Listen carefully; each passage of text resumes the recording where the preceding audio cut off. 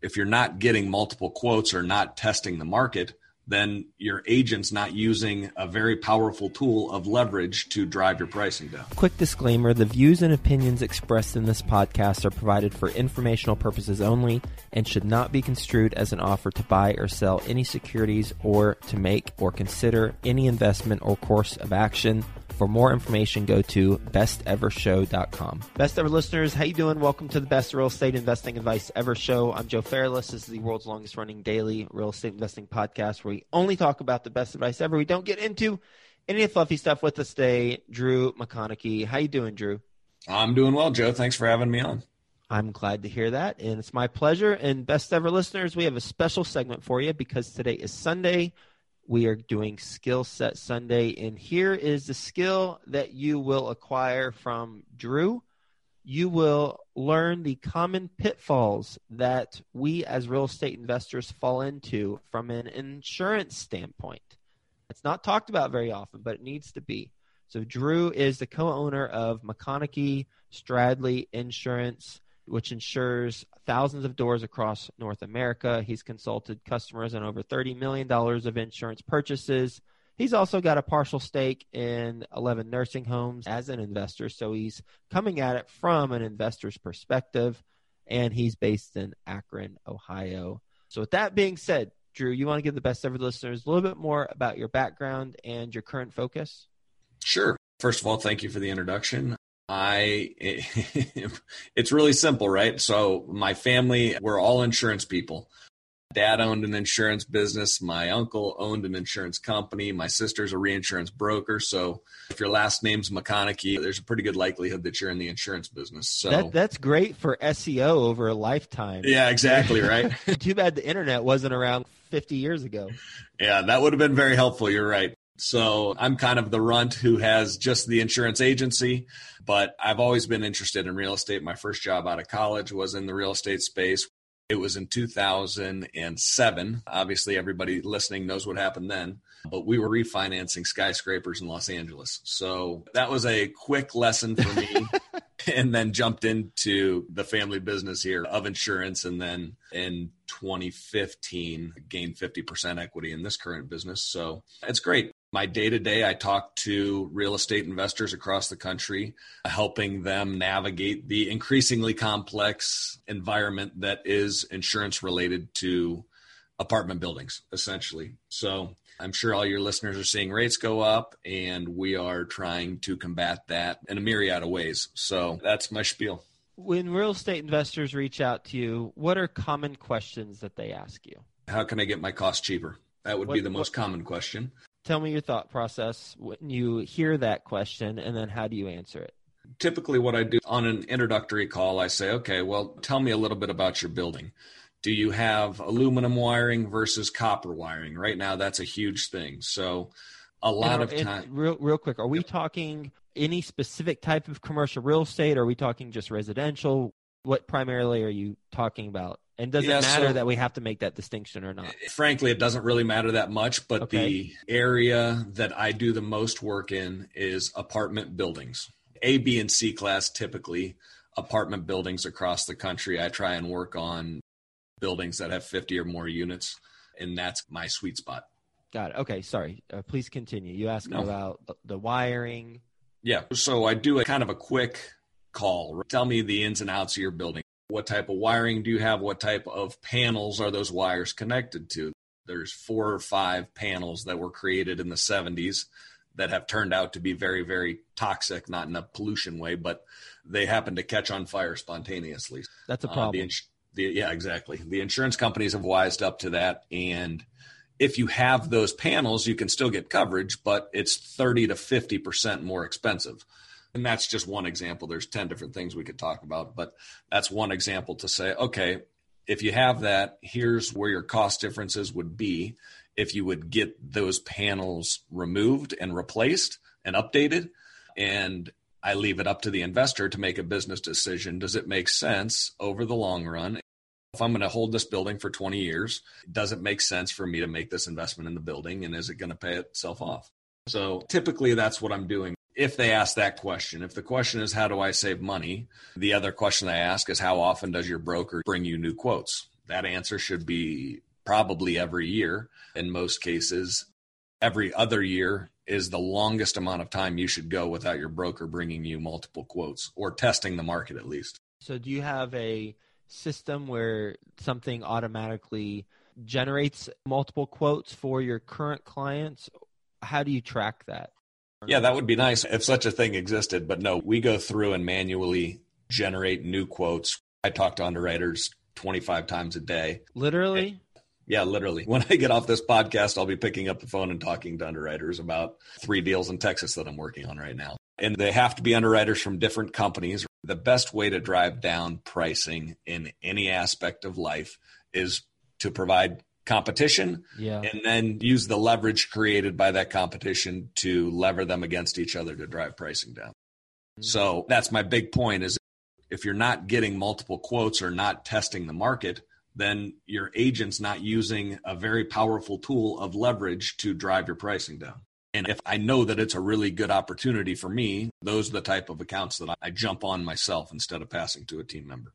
Is there a second place most commonly asked question when they initially reach out to you? Or is the first question about how do I get cheaper rates just above and beyond everything else and nothing really is second place because they're all last place compared to that first question? They are all last place compared to that first question. I'm trying to think of, frankly, the other question is this isn't going to help your listeners much, but are you able to help me? I've got a project in North Dakota, right? Mm-hmm. I do a lot of marketing. I try and do a lot of helping people through means like this. So I get a lot of people that reach out to me and say, hey, can you help me in Rhode Island? States that you're probably not commonly thinking of. And what's the answer to that? The answer to that is yes. We're licensed in 43 states right now. And if the opportunity makes sense in one of those states that I'm not licensed in, it's just a matter of money. Do I want to pay the insurance department of that state whatever it costs to get licensed? Mm-hmm. So yes, I can help the right accounts all over the country. Why wouldn't you be licensed in all the states? Insurance is kind of unique. There's no national insurance commissioner's office. It's run by the states. Okay. So it's kind of like being an attorney where you have to pass the bar in every state, but it's not nearly as cumbersome. But if I don't have business, and I'm trying to think of a state, I think actually North Dakota is actually a good example. I'm not sure I'm licensed there. There's no reason for me to be licensed there if I don't have any business there. Right. Okay. So it just saves me the $300 in licensing fees a year. We'll get back to the show, but first, some sponsors I'm confident you'll find value in learning more about. Think Multifamily is a leading apartment acquisition and education company who provides true one-on-one coaching to help you invest for your family's future. Their servant leadership approach will guide you to successfully scale your real estate business or assist you to diversify your investments in multifamily. Go to thinkmultifamily.com/coaching to learn how they help working professionals just like you transform their future through partnering and community. In fact, the majority of real estate investors who partner with Think Multifamily get involved in a general partnership within 6 months. thinkmultifamily.com/coaching highlights the partnerships, joint ventures, and resources all available through the coaching program. Go to thinkmultifamily.com/coaching to learn how to become a member and get involved. Let's pivot slightly and let's talk about the common pitfalls that real estate investors fall into as it relates to insurance. Sure. So the common theme of this podcast so far is chasing dollars, right? We're trying to get the premium as low as possible, which makes sense, right? As the premium goes down, your net operating income goes up and the multiple that you can sell your building for goes up. So I totally understand the logic of trying to drive premium down, but there's cost. The cheaper the product, the less coverage is involved, right? So we want to make sure that we're not cutting off our nose to save some dollars. So probably the most common mistake that I see is on the valuation front. So there's 3 different ways to value a building in the eyes of an insurance company. That's replacement cost. So your building burns down, they write you a check to rebuild your building. That's replacement cost. That's very good. There's actual cash value, which is that replacement cost number minus physical depreciation, not taxable depreciation, totally different. So if you've got a 75-year-old building, the insurance company is going to come in and tell you, all right, the usable life of this building was 30% used up, 60% used up, whatever. They're going to make up a number, and they're going to subtract the depreciation from your replacement cost and give you the difference. So it's a really bad valuation method if you don't have to use it. Yep. I strongly urge people not to use the actual cash value valuation process because it puts the power into the insurance company's hands. Why would they use it? To save money. It's cheaper. You can save 6-8% by using actual cash value versus replacement cost. And the reason for that is because the insurance company is going to give you less money in the event of a claim. Yeah, the insurance company will go light your building on fire one night and save some cash. Yeah, exactly. So the third and final is the best, and lenders are starting to wise up to this, and that is agreed value. So what agreed value is it's replacement cost. Your building burns down. We're going to give you the money to rebuild the building, except they agree that your valuation is correct. So unlike replacement cost has a co-insurance feature, meaning if you, the investor and the owner of the building, undervalue your building purposefully, and the reason you would do that is because it is that replacement cost limit times a rate equals your premium. So if you reduce the replacement cost, your rate's going to stay the same. It would reduce your premium by that percentage. So over the years, the investors had wise up to that and were undervaluing their building, saying, hey, if I get $1 million out of this building, it would cost me $1.2 million to fix it. But my note on the building's only $800,000, so I can get $1 million and I can walk away. That was the logic, and that was happening. The insurance companies wised up to that and put a co-insurance penalty, meaning they want you to value your building correctly. So agreed value takes out any potential argument between the owner of the building and the insurance company so that you don't get hit with a co-insurance penalty. Okay. At what point is that value assigned? Is it at the beginning when you're signing up for your insurance? Yep, you got it. Every time you get a quote, it's going to have a building limit. That building limit is the number that I'm talking about. And that building limit, if you have a lender, in most cases, it's going to be either replacement cost with co-insurance or replacement cost with agreed value. So the actual cash value really comes into play a lot on cash purchases where you don't have a lender and you tell your insurance agent, I want the cheapest quote regardless of coverage. That's what they're going to give you at that point. Got it. Okay. So your lender will protect you a little bit from yourself in that standpoint, but that's not always the case. Okay. So replacement value is good. Agreed value is better, but do you see agreed value going away? No, I see it coming more into the fray because the lenders are requiring it more and more. And the reconstruction costs, that's what everything's about, right? So the reconstruction costs in Ohio are different than the reconstruction costs in Texas. Labor is more expensive in Ohio than it is in Texas. It's cheaper to rebuild a building in Texas. Now, I don't need to tell you this, but these reconstruction costs are going through the roof throughout the country due to labor shortages and lumber shortages. So I'm really afraid right now of co-insurance.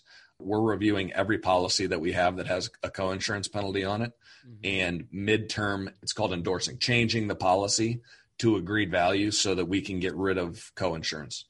That makes sense. And you're kind of hedging your bet or your losses proactively in that case. Yeah, correct. And I'll be as quick as I can about this, but co-insurance, let's say you undervalue your building by 30% and you have a $100,000 claim. The insurance company is going to give you $70,000. They're going to take the proportion that you are undervalued on your building and give you a payment on your claim of the balance, right? They're going to apply that ratio to any claim payment. So if you are 50% undervalued and you have a $100,000 claim, you're going to be holding the bag for $50,000. That's a problem. It's a big problem. So it can be very punitive. And what concerns me right now is we were really thoughtful 11 months ago when we signed this policy up, and lumber costs were X, and now they're 3X, and your replacement cost went up by double, right? So we had good intentions when we put this policy in force, but the fact is the reconstruction costs have gone up. You would know better than I would, but I would say 30 to 50% in some geographies, especially if it's a frame building. So even though we had good intentions, we could still get caught by this co-insurance penalty. So internally, we're doing that, and our office is trying to get rid of any policy that has co-insurance on it. Let's talk about any other pitfalls that you see real estate investors fall into. Are there any other ones? I would say the biggest is You're buying a $3 million building and the lender says, here are the lender requirements. Mm-hmm. And those lender requirements are shared with me and they say, match these lender requirements. Don't do anything more. So what's the problem with that? Well, you have to remember the lender only cares about getting their money out of your deal.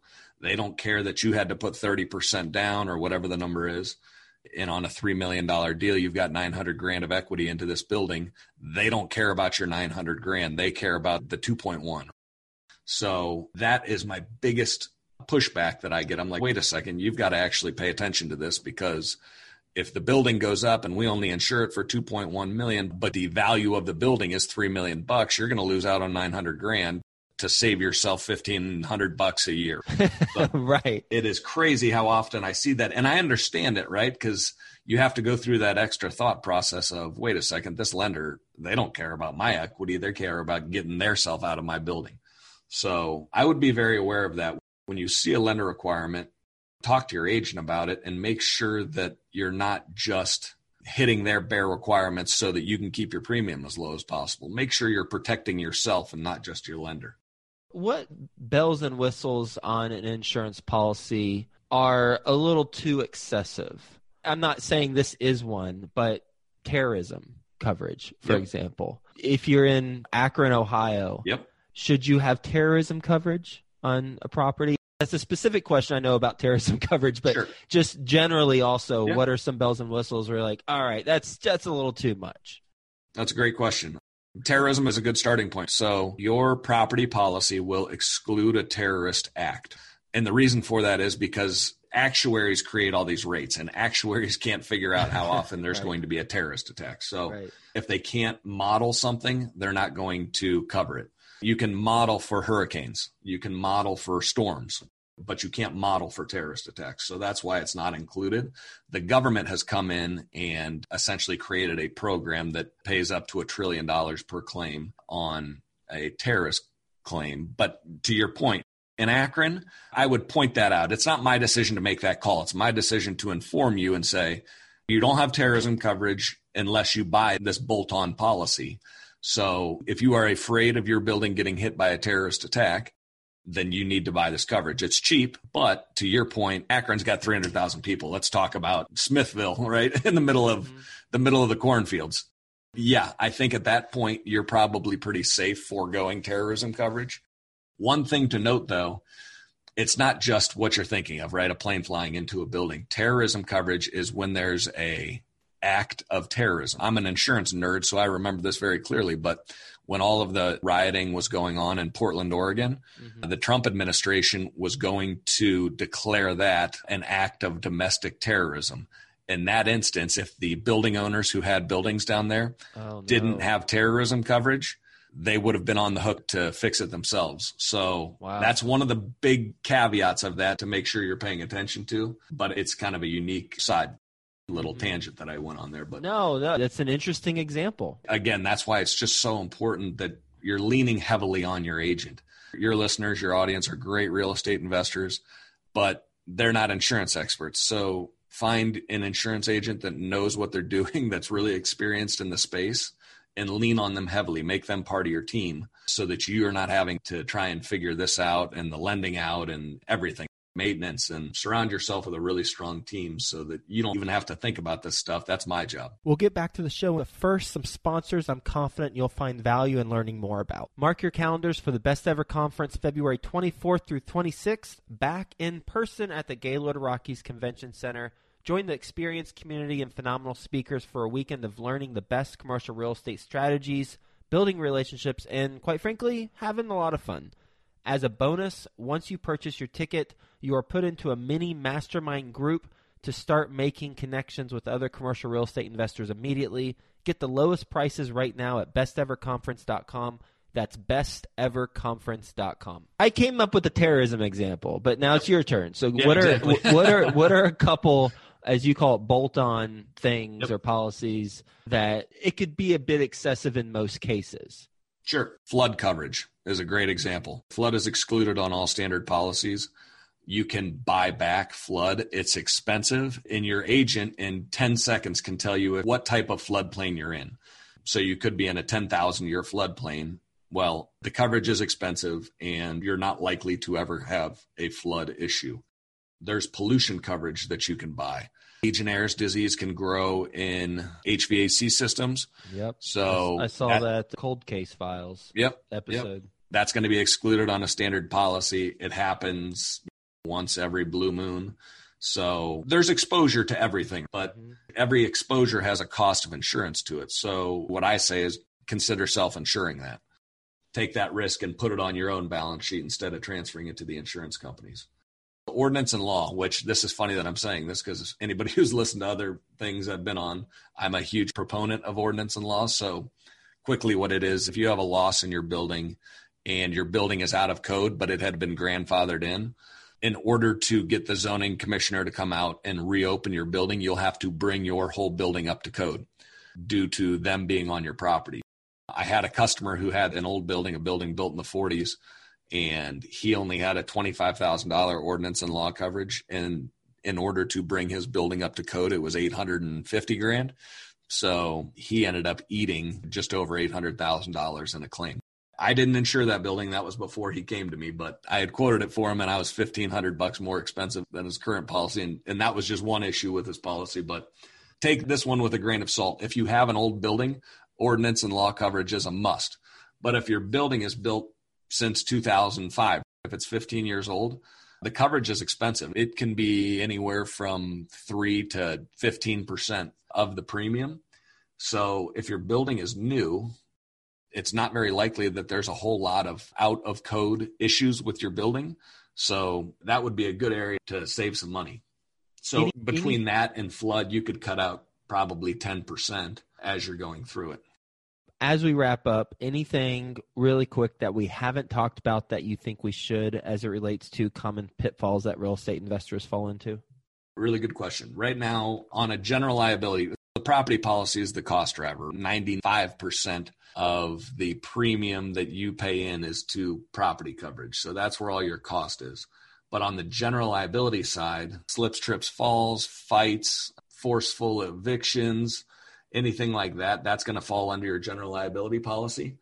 And the insurance companies are really starting to carve back coverage. They're not standardized policies anymore. So a lot of them have pulled out or greatly reduced the limit for an assault and battery issue. So assault can be anything, right? This is where if you have a tenant that hasn't paid and you knock on their door and they say they're in the shower and they were naked and they say you assaulted them by coming into their whatever, right? And there's a lawsuit around that, you're not going to have any coverage for that if there's no assault and battery coverage. And I would say on most policies now, it is not included or it's a $25,000 kick-in sublimit that's not going to be enough. Because first of all, they're going to pay for your attorneys to defend you. And then if there's a settlement, they're going to do that as well. So I would be very thoughtful about how you purchase a general liability policy to make sure that assault and battery is covered. Animals are excluded a lot on general liability. So if you're allowing animals in and there's a dog bite and animals are excluded from the policy, you're going to be on your own to cover that claim. We've all seen horror stories on the local news about an animal in an apartment building ripping at somebody's face, right? Mm-hmm. So be very thoughtful about buying a policy that has that excluded.